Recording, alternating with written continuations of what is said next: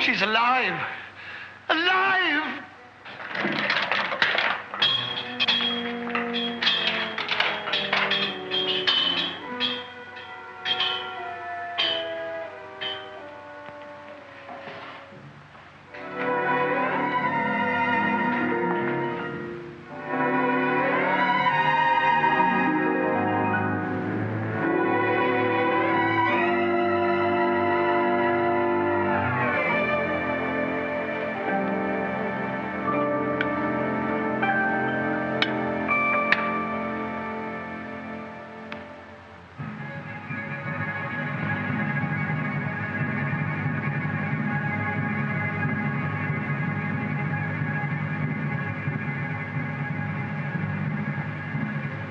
The Bride of Frankenstein.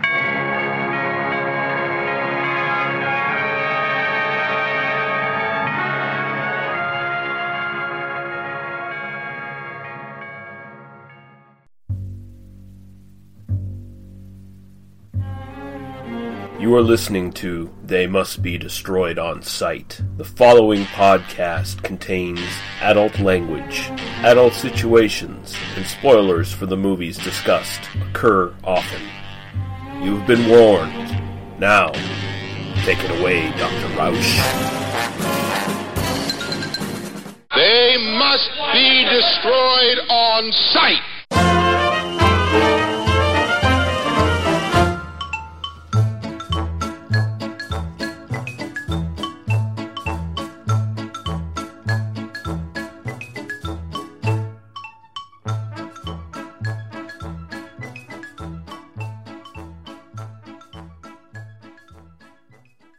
All right, welcome back. It is They Must Be Destroyed on Sight, episode 218. And I'm your host, Lee. Cursed for delving into the mysteries of life, Russell. And I'm joined by my co-host, Daniel. I hope her bones are firm. Harper, how you doing, sir? I don't know if her bones are firm, but mine certainly is. I think I maybe missed a part in the film that we're covering, but I thought I don't know if they sculpted any flesh over any of her bones. I don't know.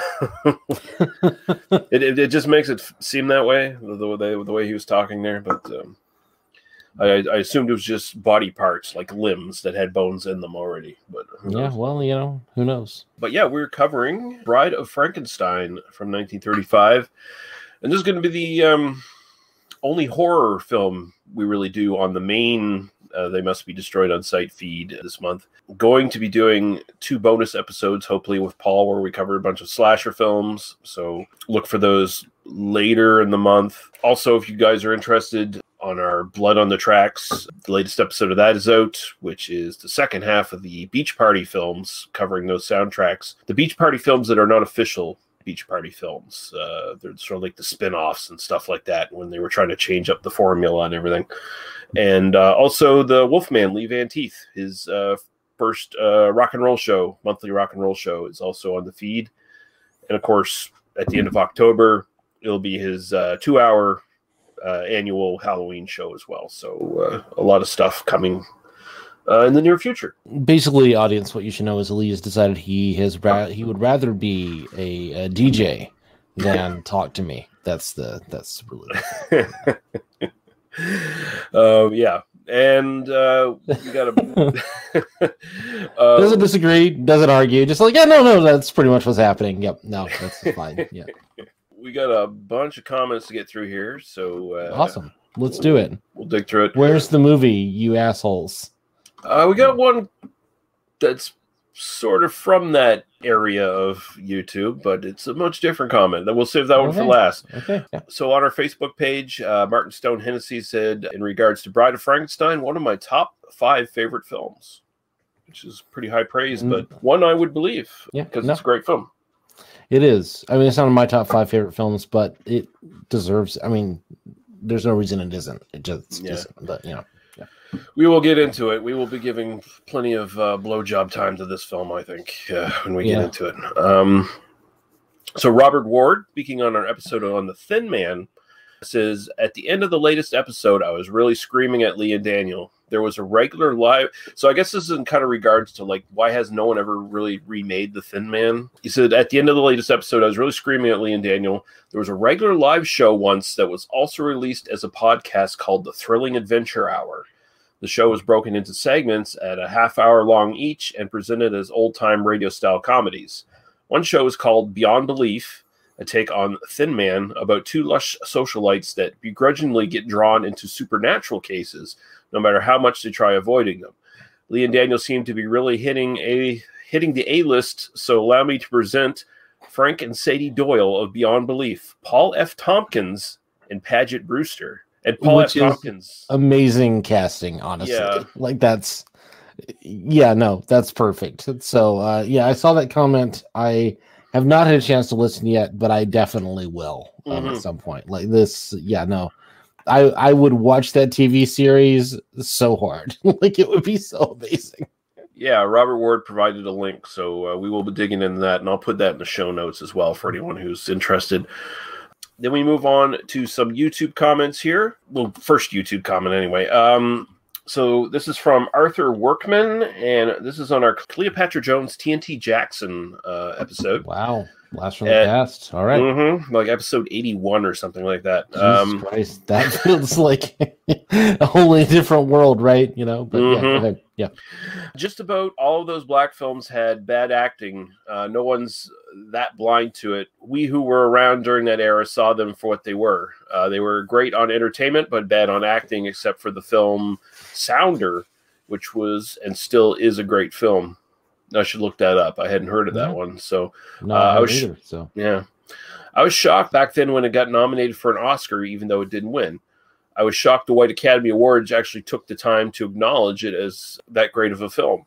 I still think Claudine should have been not just nominated, but actually won an Oscar. I should have dug a little deeper here to see what he's referencing. Claudine might be a film, or maybe it was someone in Sounder. I don't know. No, that sounds like someone who was in Sounder.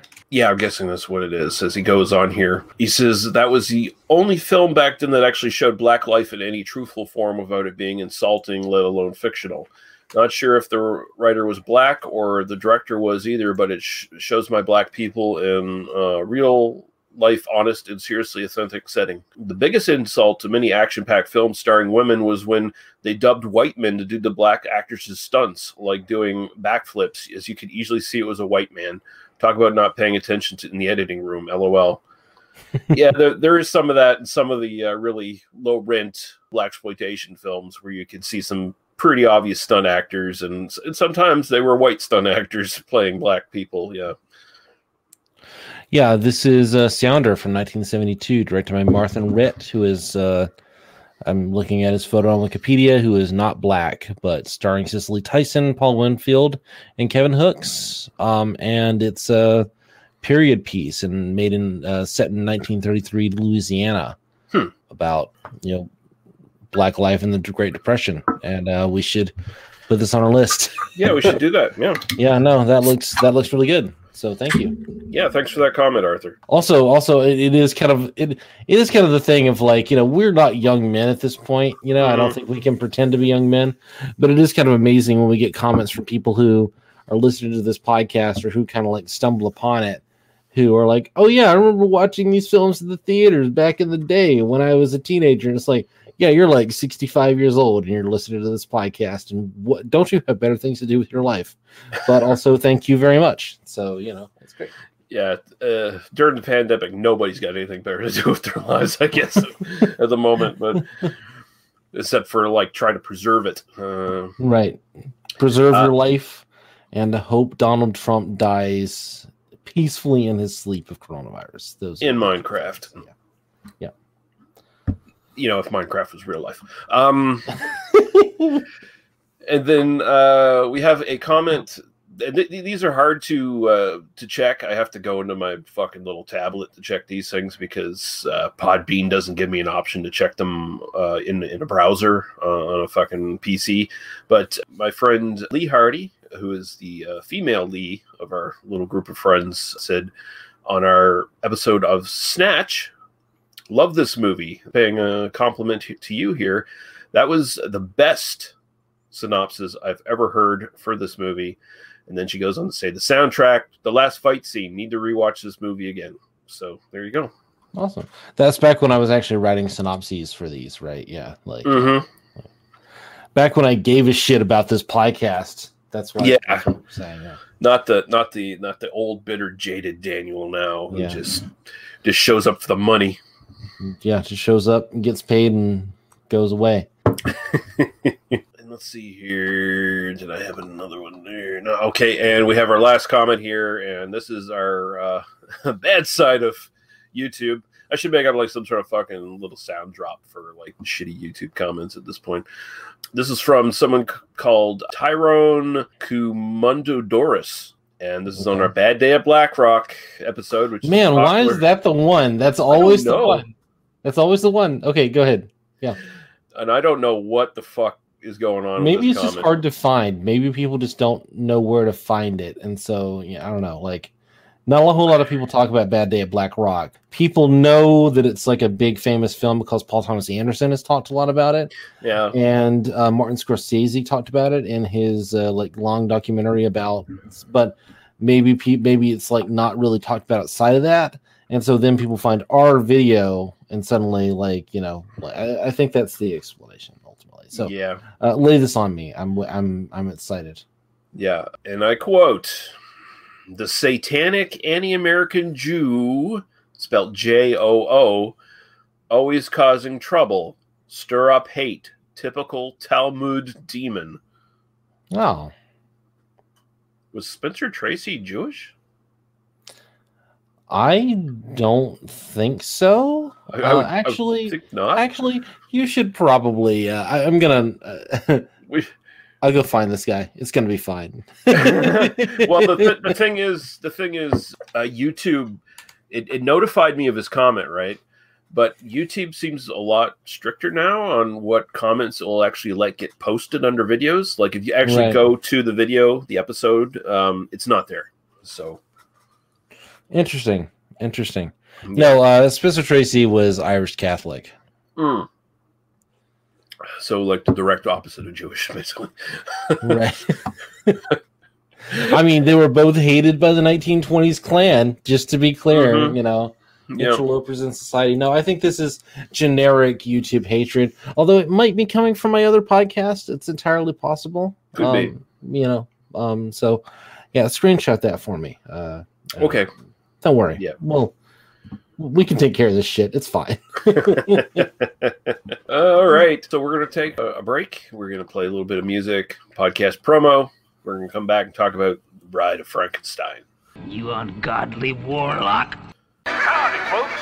You like blood, violence, freaks and nature? You come to the right place. My name is Gary, and I'm your guide to Cinema Beef Podcast. Every episode, we not only deliver film reviews, we also dismantle some of your favorite and most hated films. Sometimes for the better and sometimes for the worse. Hey, you shut your face! If we want to hear you talk, I will shove my arm up your ass and work your mouth like a puppet. All right, calm down. Every show I hope to have a new co-host, podcasters and listeners alike. That's right, I'm talking to you people. I take all comers. You're sluts. That's not very nice. The only rules, well, let's ask the best cooler in the business. All you have to do is follow 3 simple rules. 1, never underestimate your opponent. Expect the unexpected.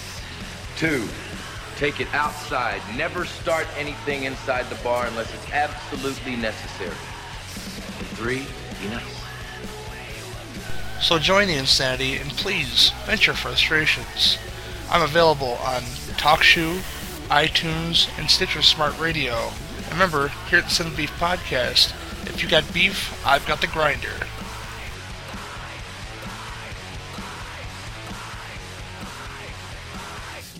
You ungodly warlock.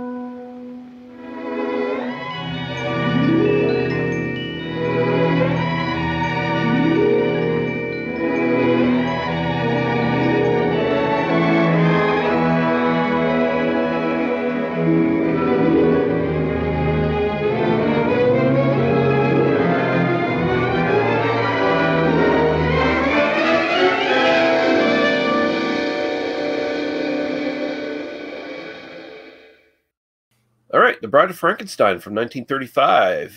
This is directed by someone you may have heard about on this podcast before, James Whale. Covered a couple of his movies now. The writing credits are as follows. First, we get Mary Shelley, who, of course, penned the original Frankenstein. And who appears in this film in real life. Yeah. That was her. That was actually her. She just, they had footage from 1818. It was amazing that they had a camera back then that was so like clear. Like it was clearly. Yeah, no. I don't know. Like they had this really like awesome footage. It's great. Yeah. I mean, this whole thing was like a documentary, right? Like, and Mary Shelley was like a bomb, like a bombshell, right? Jesus Christ. Yeah. I was like, okay, oh, that's right. We're past the code now. Damn it. Although James Whale doesn't seem to think so. He's like, I'm gonna throw some shit in here, boys. He's doing some things. Yeah, we'll get there. The writing for the film, William Hurlbut, who was a playwright who briefly worked in movies. He came in and did Imitation of Life in 1934, and that's kind of the only big thing I think he's known for. He just kind of briefly, he just had a cup of coffee basically in cinema. Then we got John L. Balderston, who is a big-time player as far as the Universal monsters go. He wrote on Dracula, Frankenstein, The Mummy, Mark of the Vampire, Mad Love, Dracula's Daughter, Gaslight, and The Last of the Mohicans, the original Last of the Mohicans from the 30s. I was not aware there was an original Last of the Mohicans, but yeah, awesome, good. So yeah, apparently the one from the 90s is kind of just a remake of that, or a re-envisioning of some sort. I was not aware of that. It sounds like something we should check out at some point. Yeah. Also interesting about this guy, as a foreign correspondent before he got into the movies, he covered the opening of King Tut's tomb in Egypt years before he wrote or something. Yeah, so quite a while before he ended up writing the screenplay for The Mummy in 1932. So yeah. Well, that's what happens. You're like, hey, I've been to Egypt once. Let's write a movie. And then we have the cast here, and I didn't get into the cast background because honestly, we kind of covered most of these people in previous James Whale's films. Because, yeah. So we got Boris Karloff as the monster. Here, he's actually credited as Karloff. I always love just seeing like Karloff. Like it's such a great like. It's very of that moment. And so like I know that like old school like Universal horror fans, it's kind of old hat, but for me, I still like look at that and I get a little thrill from it. It's great, yeah. We got the excellent Colin Clive here as Henry Frankenstein. We got Valerie Hobson playing Elizabeth Frankenstein, and we have Ernest Thesiger here as Dr. Pretorius, who is just great in this fucking film. Yep. And of course, we had him in Old Dark House as well. We got Elsa Lanchester as Mary Wollstonecraft Shelley, which is not Mary Shelley's actual real name. I don't know why they changed it for this. It doesn't really make sense. But she plays Mary Shelley in this and the bride. So she's doing a dual thing here. Really interesting move that the film does there. Yeah, no. And she worked into late in her life. Like she had a very long career. I did check her out, and she's recording career as well. She did all these like old body, like Cockney, like English bar songs and stuff like that. She did a like a whole album of them back in the day. So it was I'm gonna seek that out and try to listen to it tomorrow. It's all on YouTube. Yeah. No, it's awesome. Yeah. We have Gavin Gordon as Lord Byron, Douglas Walton as Percy Blish Shelley or Bleish Shelley. I don't know. Percy Shelley. Fuck it. It doesn't matter. Yeah, it's Percy Shelley. Una O'Connor is Minnie. I'm going to have to talk about her in this film. E. Clive is the Burgermeister. He was the bumbling, what's all this in cop in The Invisible Man.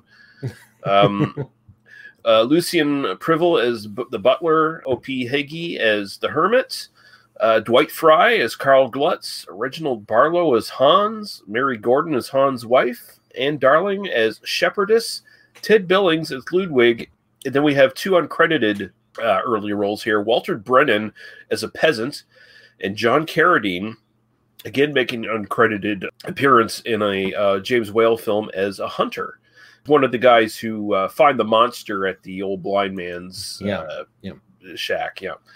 So we have a synopsis here from Jay Sperlin on IMDb. Mary Shelley, author of Frankenstein or The Modern Prometheus, reveals to Percy Shelley and Lord Byron that Henry Frankenstein and his monster did not die. Both lived and went on to even stranger misadventures than before. As the new story begins, Henry wants nothing more than to settle into a peaceful life with his new bride. But his old professor, the sinister Dr. Pretorius, now disgraced, appears unexpectedly. Eventually, he and the monster blackmail him into continuing his work. The monster wants his creator to build him a friend, and Pretorius wants to see dead tissue become a living woman. Henry is forced to give his creature a bride. And yeah, that's a good little teaser synopsis there. I like that. Sure. Is this first time watch for you? I mean, it's kind of one of those that like I watched back in the day when I was like checking boxes on the list of things to watch. I never really had a clear memory of it, but like it has such like kind of a large like cultural component that I felt like I kind of have seen it. This is the first time I really sat down and watched it, you know, with intent, you know, to kind of talk about it. It's fucking amazing. Of course, it's fucking amazing. Like, I'm not going to count this as a first time watch. If it were, it would easily make a top 10 list for the year. Like, there's no question about that. Yeah, no, I love that. I love the kind of the framing device. Not really a framing device, just sort of like an intro device, right? You know, like where, you know, oh, we're talking about the movie. Like, we're talking about the book, which at the time was 110 years old or so, 115 years old or something like that. And now is like 200 years old, you know, but which at the time was, you know, like we're kind of at the beginning of this like horror genre, of this horror era, right? And so we're going to kind of talk about that, and we're going to use that as a way to lean into well, no, there's more to the story, right? There's more going on than like the original thing that we told you back in the original book. And we're like putting this in the mouth of the author of Mary Shelley, right? Like in this kind of hypothetical scenario. And so she's going like, and here's the rest of the story, and everything goes completely batshit. And that's sort of the, you know, and it's an interesting move there, right? You know, it's like, oh yeah, it turns out, you know, we're gonna do another sequel tomorrow to Huckleberry Finn. And it turns out, Huck Finn went to space. Or whatever. That's sort of what, you know. It's pretty it's pretty great. Like, it's pretty smart of Whale to like have that sort of happen, because it's like all bets are off, no restrictions. This is Mary Shelley herself, motherfucker, telling you how the story went. So, exactly. And then it turns out at the end I didn't want to marry Frankenstein. That's because like it's the same actress at the end. Very interesting choices, like really like fascinating, like some of the internal dialogue. I think, you know, kind of, I mean, it's a great film. Like, there's no question here. I think kind of towards the middle, it gets a little vignette-y, where there's a little bit of a, you know, kind of, okay, we're going to see the hermit, and we're going to hang out with the hermit for a while, and we're going to kind of see some hunters, and we're going to kind of get caught and everything. Like, it kind of loses focus a little bit. But I think it overall, like, I think this film, obviously very well made. Obviously, it's got a lot of things that it's trying to say. I think it says most of them really effectively. And just overall a great film. So I'm going to count this as a first time watch, because I do know I sort of like lazily watched this as a child a long time ago on TV, and you know, and then I mean, we all have sort of the pop culture sort of references of the bride, and her image is just like, you know, it's kind of implanted in your mind. There's like literally probably nobody from at least our generation that has not seen an image of the Bride of Frankenstein at some point. Well, right? And I think most of us see young Frankenstein first, right? Before we see, I mean, you know, I don't know about you, but before I ever saw any of the James Whale stuff, I saw Young Frankenstein way earlier than that. You know, I can't help but ever think of like when Colin Clive does, "She's alive! She's alive!" It's like Weird Science. It's Weird Science. It's kind of like The Simpsons ruining things for you. It's like Weird Science kind of ruined that for me in a little bit. Just a little bit, right? As good as Weird Science is, it isn't as good as Bride of Frankenstein. No, not even on the same fucking level. But yeah, that opening's really neat. Again, like, you know, Whale, he just constructs this nice little thing where it's like, I get to tell the story however I want, which is funny because she's recounting like, oh, you know, we had the first movie And that's Mary Shelley's story, although the first movie is not particularly close to Mary Shelley's story at all. Right. Whereas this movie actually gets closer to the source material than the first movie does, because it has things like the monster talking. It has the vignette with the blind man in the woods, because those are all things from the actual novel. And I think it does a good job. Like it's much more a horror comedy this time. Like James Whale did not immediately make a sequel, even though they wanted one right away back in the day. This is 4 years later, which is like an eternity for these things. I mean, we're very used to, like the Thin Man series, in which like, oh yeah, they made 9 films in 7 years or whatever. That's an exaggeration, but it's not much of an exaggeration. Like it's very clear that they would churn this stuff out. And so coming back 4 years later, I mean, this is like it. And also there is a pre and post code element here, right? Like, and very clearly there's a divide in terms of like kind of what is being made. I mean, also we're at the very early days of like sound and cinema. I mean, I hate to even talk about it, like 31 is 4 years into the advent of sound. And now I know it's only 8 years, but that's twice as long, right? And so it's just a different technical era. One of the things that I say about this film that I really admired just kind of watching it was this is among the most technically accomplished films like of its era. And by of its era, I mean up until 1980. This is astonishing in terms of like its technical sophistication. It's pretty seamless. Really, up until like Star Wars, like you're not going to see like better special effects than this. Like it's astonishing how well this is made. Yeah, and so like I say, more of a comedy, but I mean, there's still horrific things here. Like it's when you think about it, it's kind of goddamn grim. Like in the very opening, the parents of the little girl who gets accidentally drowned in the first Frankenstein, they want to make sure the monster's dead. So they're looking at the burnt down windmill or whatever that they chased the monster into at the end of the first film. And the husband, he falls into like the lake or whatever underneath the fucking windmill, the river or whatever, and the monster comes out from the water and just like kills him, drowns him, or smashes him against a wall or whatever. And then the monster climbs up and pulls the woman, throws her, and we graphically see her like hit the fucking ledge going down and into the water to her death. So you get a couple moments like that.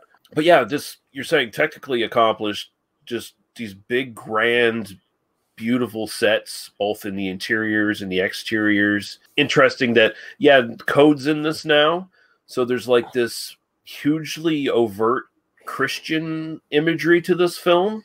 Like there's some defining of good and evil, but at the same time, I feel like James Whale is kind of subverting that stuff a little bit. No, definitely. Yeah. I know.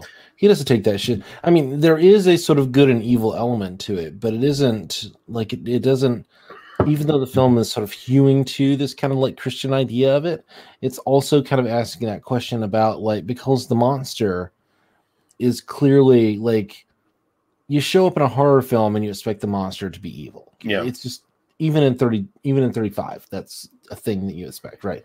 But the monster is ultimately the hero of the film, you know, at the end, right? And he's kind of learning to talk, and he kind of meets the hermit, and ultimately like shades of like Night of the Living Dead, you know, like the hunters come in, evil, this guy, like he's been rampaging the countryside. It's like, no, well, maybe we should ask some questions about that before we just start shooting.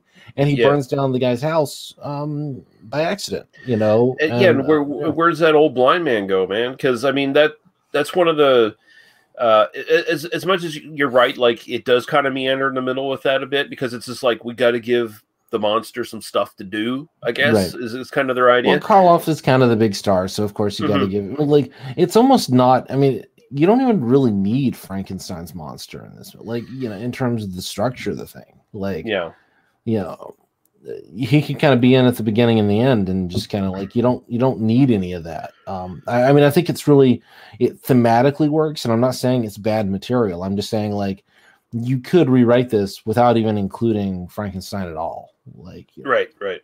But yeah, so like we do have this sort of extended scene where, you know, he meets the hermit, and this is, you know, directly from the text for the most part.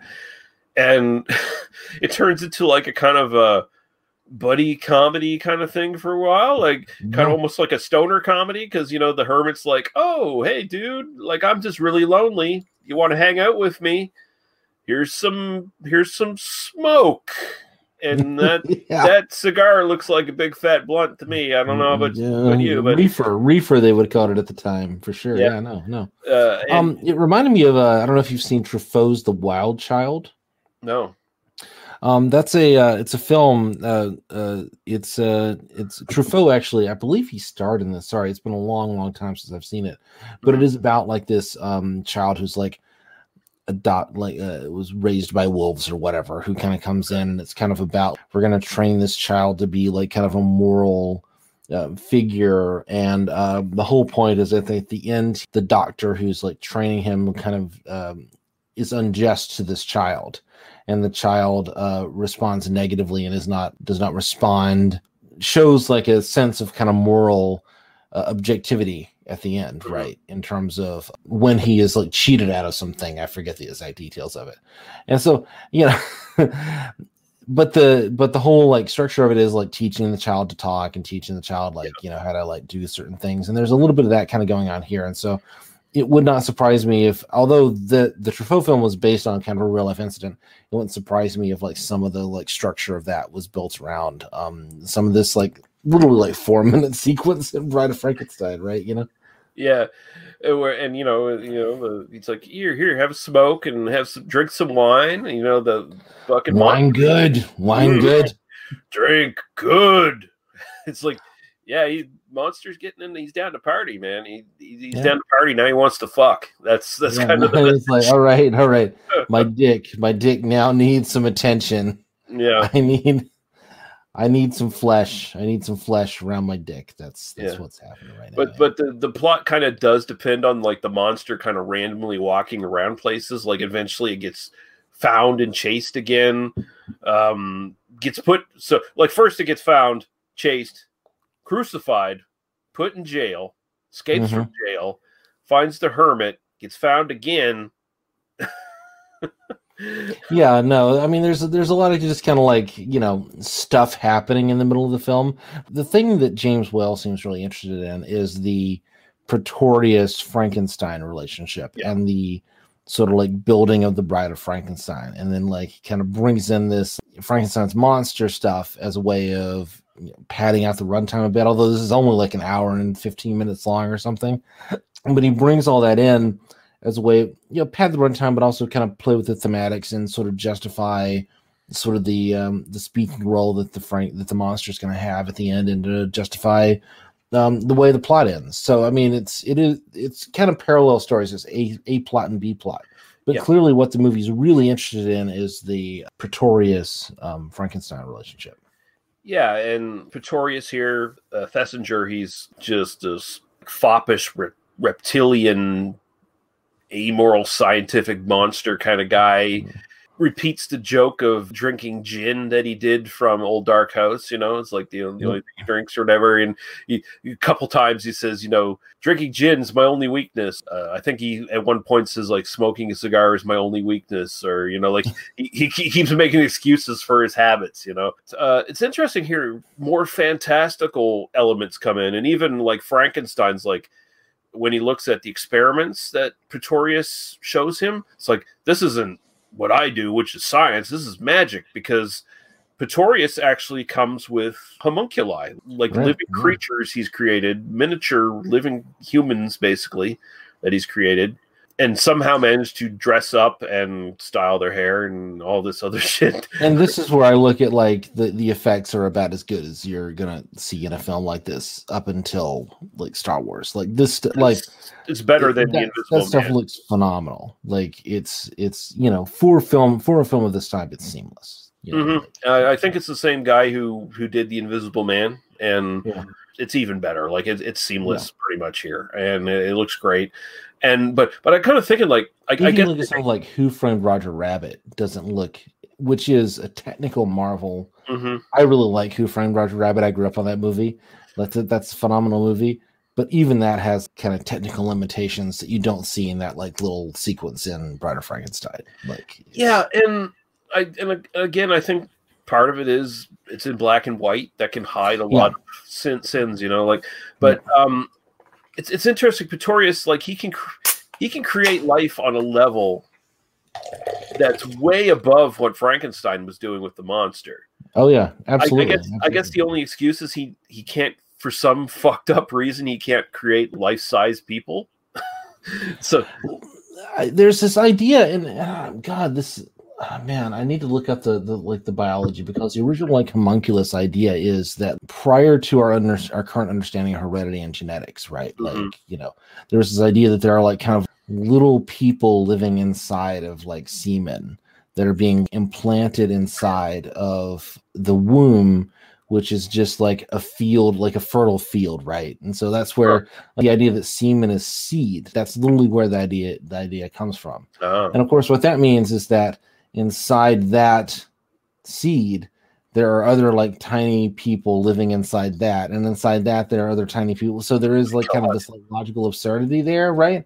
But like this was like legitimate biology. This was like legitimately like kind of what early biologists would have believed about kind of like the human body. And so the idea that maybe you can like take the thing that's in like semen and then like grow it in some like medium, and there's like, they talk about like a saline solution, like increase the saline solution drip into the heart, and the heart is the most complex organ in the body, et cetera, you know. Like, but the idea that you could grow it, but you can't grow it beyond a certain point, because like you can't give it this like vitality, this like life force or whatever. And this really does reflect the kind of difference between like the way that the science was seen in like 1818 versus what in 1930, even in 1935, Darwin happened in the meantime, you know. And there's a bunch of like eugenics shit kind of happening in the 30s, and like we've talked a lot about that in kind of previous episodes. You know, at the same time, like there's a very different kind of idea about, we then had an understanding of genetics. I mean, the discovery of DNA wasn't for another like 18 years or so. There was this idea that there is this kind of heritable material, and Mendelian genetics had kind of been kind of rediscovered, and we're in this era of like this kind of modern synthesis. Sorry, this is completely boring to the audience, you know, because nobody wants to listen to me talk about biology. There really is like a thing that's happening in this story, and like the idea that he's got homunculi that where you can grow them to a certain point, but they don't grow beyond that because we don't have the ability to like grow them to further size. That sort of makes sense in the sense of this kind of 19th century science, in the sense of this kind of idea about this is how life is born, versus like Frankenstein's thing is like, I'm going to stitch together dead body parts, and I'm going to take advantage of electricity, which, you know, your body and mine are built on like both electrochemical gradients within our cells, but also our brains are like fed by electrical impulses, right? And so this idea that like once we discovered electricity, and the whole like kite thing like connects to like Benjamin Franklin, and you know, it is this kind of like sense of modernity that's being kind of brought into this. And so there is this kind of sense in which what Pretorius is doing, and even the name Pretorius kind of lends to this Linnaeus kind of like 17th century gentleman adventurer scientist, or this kind of like, versus Frankenstein, who is, you know, this Germanic you know, chemist or whatever. You are seeing this kind of like mix of like this kind of this old school view of the way that life science works versus this kind of more newfangled thing, because what Frankenstein can do is animate parts that already existed using this kind of brand new technology called electricity. And what Pretorius can do is like grow the homunculi from the tiny things that already existed, but he can't really do anything new. And so there is this kind of sense in which the two of them need to kind of combine forces in order to make the bride. And so like, I don't know that any of that was really on the minds of the people making the film, but it's certainly there in the text. Like it's certainly there on screen. Yeah. It's to me, that stuff is fascinating. Right. Yeah. And I wasn't aware of completely derailed everything that you were no, it actually didn't. I wasn't aware of that side of homunculi. I was always under the assumption that basically homunculi was more based in a magic kind of thing, where it was like an alchemist. Well, go back. I mean, Louis Pasteur, after Louis Pasteur was born in 1822. It isn't until the 1850s that he even like synthesizes quote unquote organic compounds from like non-living material. Like at the time that the original novel was written, there was this thought that there's living stuff, there's stuff that's alive, and there's stuff that's not. Yeah. And they're completely different things. This is where you get things like the vital force and, you know, all that sort of stuff. And the idea that, like, no, it's all chemistry. We can actually make compounds that are from life, from things that are not alive. Like, that was a huge revelation in the mid 1850s, right? You know? And so to say that, like, the homunculus concept seems like kind of drawn from alchemy, it seems drawn from religion, or it seems drawn from, like, yeah, nobody fucking knew how this shit worked. You know? And of course there was a deep misogyny in the, like, well, all the woman does is really just provide the fertile field for the man coming in and like laying the seed, which is actually the source of all life. No, that's actually not how it works at all. But it's fine, you know. We understand. You were deeply misogynistic 19th century science. Like, it's fine. It wasn't, but, you know, like, we're not going to blame you for that. Yeah, so it's good stuff. Like, the performances, I mean, almost entirely across the board are good. I do have one stickler here. Una O'Connor as, was it Maggie or whatever? Minnie? Yeah, I can't do it. Every time, I get what she's doing. I get that it's supposed to be a comedy character and stuff, but she could smash. She's very broad. She's very broad. She could smash. I like her in the movie. I mean, I'm gonna say I really like the performance, but I don't like it for like objective reasons. I just think she's I don't know. I just think she's really funny. So, you know, it's fine. If she could just turn it down a few decibels, because it's like, my God, she's practically like an 80s sitcom. Like, she's practically just kind of wandering in and going like, "Oh my Lord," you know, or whatever, you know. It's I think my favorite performance in this, though, is strong second to Karloff, because, you know, he gets to do more here. He gets to talk, although Karloff himself did not like the monster being able to talk. Apparently. Which is interesting, yeah. I think it actually, part of it had to do with like his makeup and shit too. It was like he didn't want to do it because he had to, like, I don't know if he wore them in this film. I think he wore it in the first film, but not in this film. And his face is noticeably a little bit wider, because he had like a prosthetic thing in his mouth to, like, basically suck the sides of his face in a bit more, make him look a bit more. Yeah. But who knows? But I can imagine that's difficult to talk through. So he had to like learn to talk again for like the 18 lines he has in this movie. You know. But Ernest Thesiger, I think he steals this for me. Yeah. Like I I just you really want to see a whole movie just for this guy. Yeah, I love everything he does. I love how he went down to the crypt looking for some body parts and shit to make this Bride of Frankenstein, and he decides to take a break and just eat and drink wine on this coffin, and then he encounters the Frankenstein's monster and befriends him, or whatever. He's like, "Oh, well, here, have a smoke. You like to smoke?" And Frankenstein's already a fucking pothead at this point. "Yeah, I like to smoke, and I like to drink too. You got some of that shit?" "Oh, well, I'm down in the crypt looking for dead bodies of like pretty young girls that I can. Oh man, I'm tired.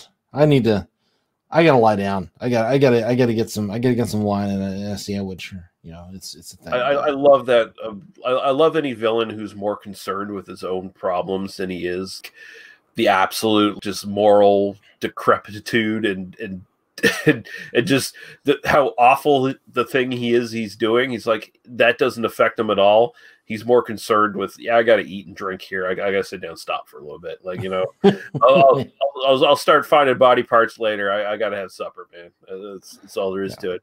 Yeah. Gotta eat something, gotta consume your calories in order to do your alchemical science. Right. Yeah. One of my favorite scenes is the scene with the homunculi, by the way, in terms of like his performance and the way that he's very like proud of like the thing. And then he's like, "Look, I've got a queen." And like he shows it to Dr. Frankenstein, and it's like, what the fuck is that? And it's like, and then there's the king. Look at the king, and he's like fat, and he's eating the chicken leg, and then like the king is like escaping from the bottle, and no, we got to keep these two apart. No telling what's gonna happen if they get together. And so he has to move the king over and put like I think it's like a cup and saucer on top of the vessel in order to like keep the king in his little cage. Like, no, the king has to. The king is just gonna like get over and start fucking everybody. If there's we didn't see 5 minutes later where the king suffocated because he forgot to take the cup and saucer off or whatever. It's like, but it's actually that's interesting because it actually kind of foreshadows the ending of the film because the queen wants nothing to do with the little miniature king. Like, she's like, fuck this guy. Yeah, don't fuck him. It's really and. Of course, what these are like people like grown from sperm. I mean, I don't know exactly how. I don't think there's any description of like how he did this. Right? He traveled to like fucking Bavaria or something and jerked off the royal family and like. I can just imagine he goes to Bavaria and he's like, I have a petri dish here. I just need to collect a sample. Please lay out the royal cock. Yeah. And then just, don't worry, this is for science. It's for science. I don't know how Pretorius gets to do any of this stuff because at the point where he comes to Frankenstein's manor or whatever and knocks on the door, he's disgraced. He's got no money. He's got nothing. He just comes in the night in a fucking. I kind of get the feeling that like he sort of has like some seed capital, which I say. With the pun intended, kind of back in his early days of being like, a respected scientist. And then, he wasn't producing results or nobody liked the things that he was doing. He showed like the early example of the homunculus and like people were like, what the fuck is that? You were doing disgusting things. You don't need to be in our institution anymore. And then he kind of goes off and has his own like kind of little, doing his little mad science stuff on his own, and then he comes back to Frankenstein and is like, hey, look, you've got some academic credentials. You are going to be able to bring me back to the limelight. That's essentially the story, right? Yeah. I feel like Pretorius, like if he wanted to, he could have just easily like sort of slipped into one of those freak show carnivals that we see in like The Man Who Laughs, like he could. It's like or freaks, or freaks. I got some freaks for you, baby. Look what I got here. Like he could make. What I got here? I got a horny king. He's 6 inches tall, and I don't mean his cock. That's the Yeah, I mean, when you think about it, it's just kind of the prelude to like Tom Thumb or something like that, right? It's just like, look what I got some miniature people here. There's a whole other movie that you can like, and this is the richness of this film, right? There's a whole other movie you can imagine that's like Dr. Pretorius's House of Horrors or whatever, where it's just him making these homunculi, making this thing, and then going off and joining the carnival. And somebody says like, "Oh my God, you're conducting these terrible science experiments," and like he has to go off and like kill people, and then like his like little homunculi have to go off and like kill people for him and stuff. Like again, there's a whole movie that's off screen here. I feel like they even dropped the ball on not having Pretorius just outright kill Frankenstein's wife and use her brain for the bride or something like that. That feels like something they could have done. And it would, I feel like they wanted the sort of happy ending for the couple because like that's sort of like the catharsis moment for the monster is that he lets them go in the end. Like I guess that's the post-code thing because it's like Frankenstein's a piece of shit. He doesn't deserve the happy ending either. Right. Sure. I mean, who knows? There's a lot of. I mean, the moral complexity here is really interesting, and I don't think the film really explores it. But the film is definitely sort of interested in at least presenting us with these kind of like very flawed characters, and then sort of like letting them kind of go about their business, and we can kind of, again, as film people, can kind of examine that. Because you're right, like Frankenstein is not in any way like a decent person. He doesn't deserve a happy ending. No. But Pretorius is way worse, right? Yeah. And possibly Frankenstein's wife deserved not to die, so Yeah, no, she's fine, but it's like in a more modern reading, you can kind of see that either the wife gets away or her brain gets used for the bride, and the bride gets away because the bride is kind of blameless, and the wife is kind of blameless, but Frankenstein brings the house down on himself, and Frankenstein and Pretorius, right? Like that's kind of the more like modern way that we do this. Or it's the bride pulls the switch, or the bride in Frankenstein. If it's the Frankenstein's monster from the text, which is the much more intelligent, learned monster that, improves himself and strives to become the man that his father envisioned him to be. Right. I haven't read the original text, honestly, so Okay. But hey, the bride and the monster actually hook up and say, fuck these people, and they pull the switch and escape the lab. Oh, that's awesome. Yeah. I'm up for that too. But talking about that last scene, so one of the most iconic fucking monsters in the Universal horror thing is the bride, and she's only on screen for like 3 minutes. Yeah, no, it's amazing how little screen time she gets versus how iconic she is. And it's because that fucking hair and that streak in the hair and the like wardrobe and everything, and also the performance. Like, it's a phenomenal performance. Like, she acts like a what's bird. her name? Elsa Lanchester does 2 great performances in this film. Add her to our podcast girlfriend list. Mm-hmm. We're good. No, definitely. She moves like a fucking bird. I guess she actually patterned her performance after Geese, I guess, if I'm not mistaken. And she sort of moves like a bird, and she kind of like hisses and like screams like a fucking goose, I guess, is kind of like the way she was going for it, because she apparently hated geese. She thought they were awful, disgusting fucking creatures. So yeah, there you go. But she and I have something in common. No, that's fine. Yeah, no, geese are crap. I have been personally threatened by a goose before. They're awful fucking dinosaurs that should be. Because there was a pond like this. The university I attended back in the day had like the big duck pond, and there was like one goose there. And at one point, the goose had like eggs, and I didn't know there were eggs anywhere around. But you get within like 20 feet of that fucking nest, and that goose will come and threaten to eat your balls. That's what happens, Like, that goose was a mean motherfucker, and I don't blame her. But that it's terrifying. It's terrifying. Hashtag fuck all geese. But yeah, that final scene's so great because he brings back the lab, brings back all the scale of the lab, where he has to raise it up to catch the lightning and all that shit. There's just when Frankenstein's monster decides to go batshit crazy, there's that one really great shot that looks down into the lab for a minute and sort of sweeps down. It's like, wow, you only did one of those in this movie. you could have done a bunch of those in this movie, but you did at least one. But your money shot, but all the lab, and I'd argue like the bride's hair, totally German expressionism. The bride's hair is kind of like German expressionism in a hairdo kind of thing. I mean, this is kind of at the beginning of this is post M, right? Mm-hmm.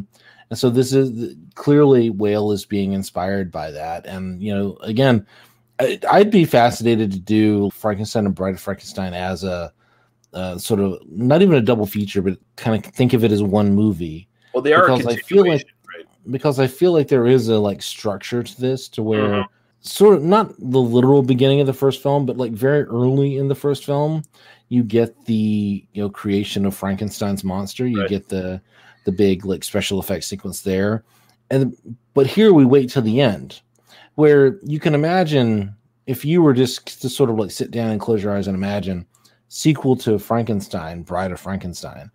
Now we're going to create the new monster, and it's going to be a woman. And the way we're going to do it is we're going to start the whole thing again. Clearly, in order to get Frankenstein back to us, we need to make him a bride. And then, I'm just going to show up, and we're going to have, and now it's a woman. And she's got sexy clothes. And, we're going to entice the monster back to us. And that's not what Whale does at all, right? Like that's not the vision that he gives. He waits to the very end of the film to give us what we think we're going to get at the beginning, and then once she's created, she's like, "Fuck all this noise." Yeah, fuck this. You know? She seems more interested in fucking Frankenstein than she does anybody else. Like instead of the monster or anybody else, she's like she keeps moving towards Frankenstein himself. So So she's like Frankenstein, that guy, awkward incel douchebag. No, I need the hot guy. I need I need Dr. Frankenstein. Yeah, there we go. Yeah. So budget for this was $397,000. It went about $100,000 over budget apparently for shooting here, but still it made $2 million in the box office. So yeah, it made shitloads of money. Yeah. It is funny though, like, even adjusted for inflation, I think that's only like $5 million or something like that. You know, or it's a few $1 million. It does feel like, you know, wouldn't it be nice if we had like a whole bunch of $20 million movies that were like actually interesting, as opposed to like a handful of $200 million movies that are all the same. Yeah. As much as I do like the Marvel movies, like let's not I'm a fan of the Marvel movies. We're doing a fucking side podcast on them, so. But it would be really nice to get the smaller budget movies, which is I was reading an article about Bill and Ted Face the Music, which I still haven't seen. I've been wanting to see it. I was just kind of I just haven't had the time to kind of sit down and watch it. And that movie it cost like $20 million, $25 million because Keanu Reeves didn't take his normal salary. And it's made his money back. It's making a profit for the studio, even just on video on demand in the middle of the pandemic. Well, maybe the pandemic is going to force the studios to make smaller budget movies that are actually going to like make money on video on demand. You know, maybe we get like the smaller budget stuff. Like, who knows?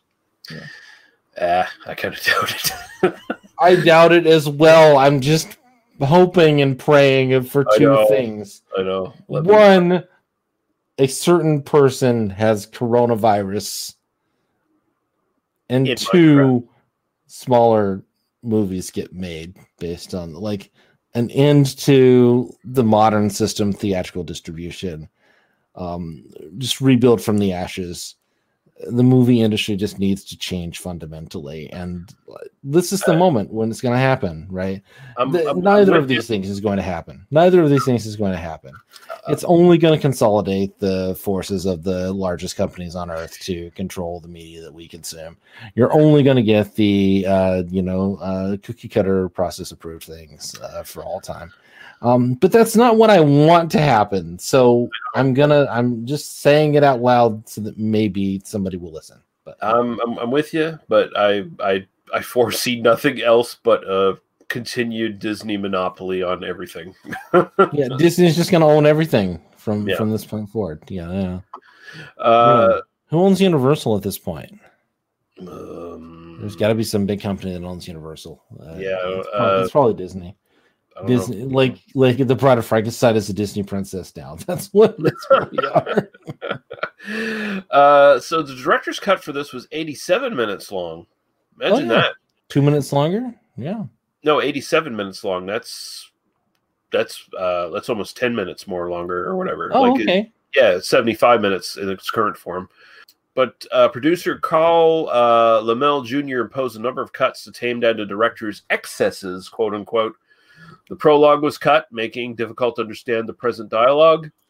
The body count, apparently there was a big body count here, was reduced from 21 to 10. 2 love scenes between the couple and a toy representing the monster with the child has been deleted.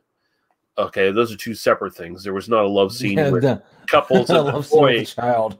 Like, no, that doesn't sound like something that would have gotten muster in 1935. But. Yeah. So all this 12-minute footage has been lost, and apparently it's nowhere. It's sitting somewhere alongside the missing footage from Magnificent Ambersons. That's what's happening. Yeah.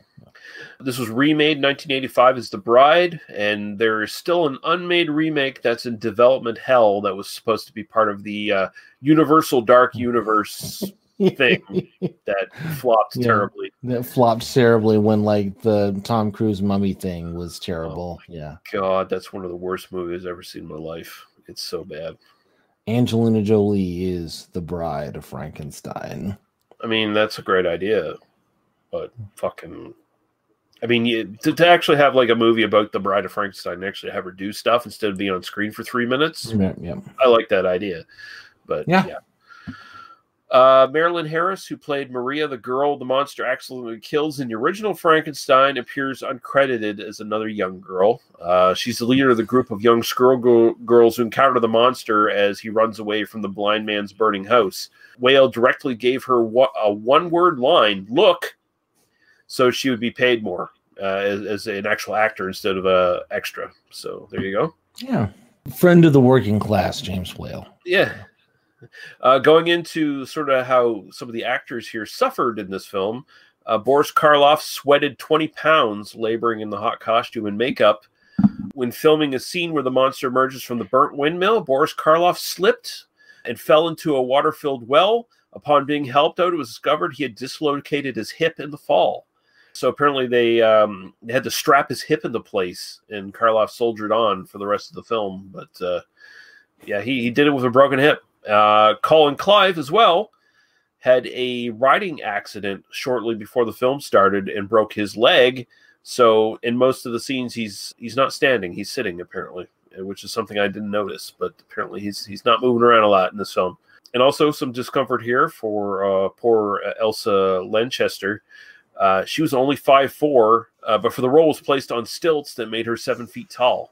And you can actually kind of tell that when she starts walking. It's like they have to help her and shit. And I mean, it works for the performance. It works for the performance. Yeah, no, it works in character. But yeah, no, that's astonishing. yeah. Although if she was like 5'4" and she's like little like 2 feet shorter than Karloff, that you can kind of go like slightly different iconic status, I think. And the bandages on her were placed so tightly on her that she was unable to move and had to be carried about the studio and fed through a straw. So, Jesus, not cool, but suffering for their art, I guess, kind of thing. As long as it's consensual, right? Capitalism ruins everything. Yeah, because it's ultimately just to get paid. But release info for here. There's Kubrick would have done worse. Kubrick would have done way worse to these people if he had been in charge. Imagine the takes he'd put fucking Lanchester through. It's like, no, you gotta stumble on these stilts for 5 hours until we get it right. Like, we're gonna do this one shot for 2 weeks, and at the end, it's no better than the one that's in the film that they did like 3 takes on. Yeah, no, it's like no one can see the difference in takes but Kubrick, because Kubrick's a dick. That should be kind of that should be the motto of this podcast, right? Like, no one can see the difference in takes but Kubrick, because Kubrick's a dick. That should be our motto. Yeah. So release info here. Universal Studios Blu-ray. There's a 2013, 14, 16, and 17 edition. Pick and choose whatever you want. And there's as many DVDs. Is there a difference? Like, what the fuck? Why release it 4 times? What did you say? Repeat that again. Like 2011, 12, 13, 16, and 17? 13, 14, 16, and 17. So 4 different Blu-rays. I don't know. Presumably different in some way? I think one of them's a steelbook release, kind of thing. Oh, okay, like that sort of but they're not. I don't think there's any. Well, I was reading that some of the earlier Universal Studios DVD and Blu-ray releases were not remastered. I think I mentioned that on one of our previous films we covered. Sure. Yeah. So there was a sort of an outcry that Universal doesn't give a fuck about these movies. They're just putting them on discs and not cleaning them up. So I think the earlier ones are probably look a little less in quality compared to some of the later ones, but I can't see there being too many differences in extras. If anything, it feels maybe the later ones would be budget versions without a lot of the extras on them, probably. Right. I didn't look into it, but studios sometimes do that shit, right? Right. those especially with a film from like 1935, it does feel like you did 4 releases in like 4 years. Like that's and there's as many DVD releases. There's 4 or 5 fucking Universal box set releases too that you can get. So these are all like the single disc releases of those. Basically, you can also get it on YouTube to buy and rent, iTunes, Amazon Prime, and so if you can't find this film, that's on you more than anybody else. I rented it from YouTube. It looked fine. So. Yeah, it looked great. So what do we do next? 39 Steps or Mad Love? Which one do you want to? I don't know. Is that where we are? 36? Yeah, we were 35. We were gonna clear out 35 this month. And, okay, yeah. Sorry, I was looking forward to 36. So let's do 39 steps. Let's do 39 steps. Cool. Yeah. So that'll be it. Daniel, tell people where they can find you on the interwebs. You can find me on the internet. I'm on Twitter at Daniel E. Harper if you care to go follow me. I am officially above 6,000 followers. I'm at like 6,030 or something, which I was hovering around 6,000. I complained about it last time. And then, some Nazi shit happened, and I always get like an influx of followers when Nazi shit happens. Yeah. And by Nazi shit happens, I mean, the President of the United States said like, oh, yeah, that armed militia, that armed street gang that supports me, stand by. And, and then people follow me. That's what happens, when massacres or whatever. That's how I get Twitter followers. I would really like to not get any more Twitter followers. But if you want to come follow me, you can follow me there. In case you do not know from the previous thing that I was just talking about, I do a podcast about terrible people. About Nazis and the things that they say when they don't think that we're listening. It's called I Don't Speak German. You can find it at idon'tspeakgerman.libsyn.com. And it's pretty good. Go check it out. It's very good. You can find us at tmbdos.podbean.com, where you can find all the sort of associated podcasts to this now, and all of our links to, Apple Podcasts, YouTube, Facebook. You can join the Facebook group. You can send us messages there, or you can actually send in messages on MP3. If you look into the Podbean site, you can find my email address there and send audio messages, and we have the ability to play it. At least I think we do. I think I got my soundboard problems. We've been having some soundboard issues in the last few episodes, but it's fine. It's fine. We'll work it out. It's fine. I'm just half stupid. But yeah, you can do that, and you can find us. And until then. Thank you, Daniel, and thank you all for listening, and we will see you again. Goodbye. Cheers.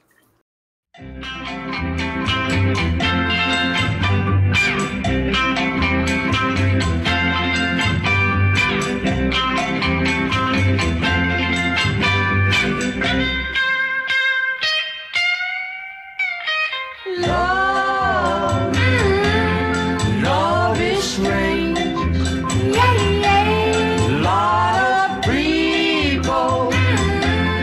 Take it for a game.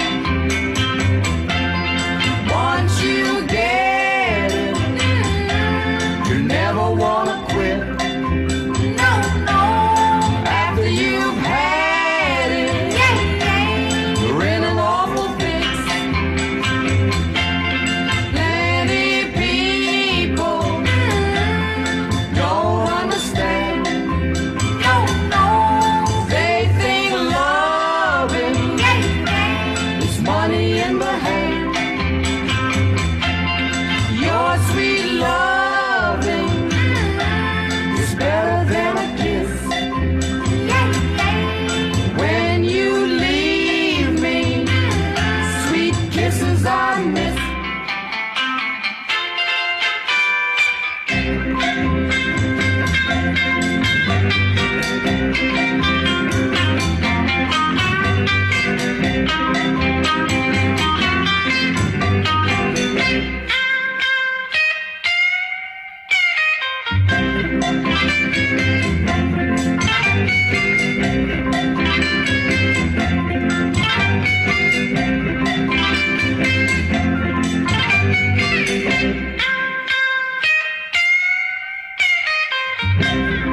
Sylvia, Yes, Mickey. how you call your lover boy. Come here, lover boy. And if he doesn't answer? Oh, lover boy. And if he still doesn't answer? I simply say, baby. Oh, baby. My sweet baby. You're the one. Baby. Oh, baby. My sweet baby. You're the one.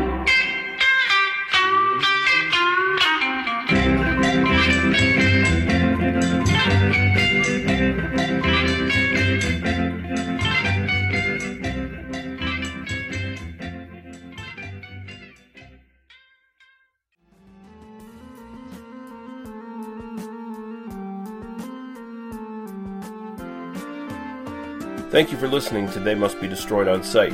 For further episodes, our Apple Podcasts, Facebook, and YouTube links, please go to tmbdos.podbean.com. Thank you. Drive through.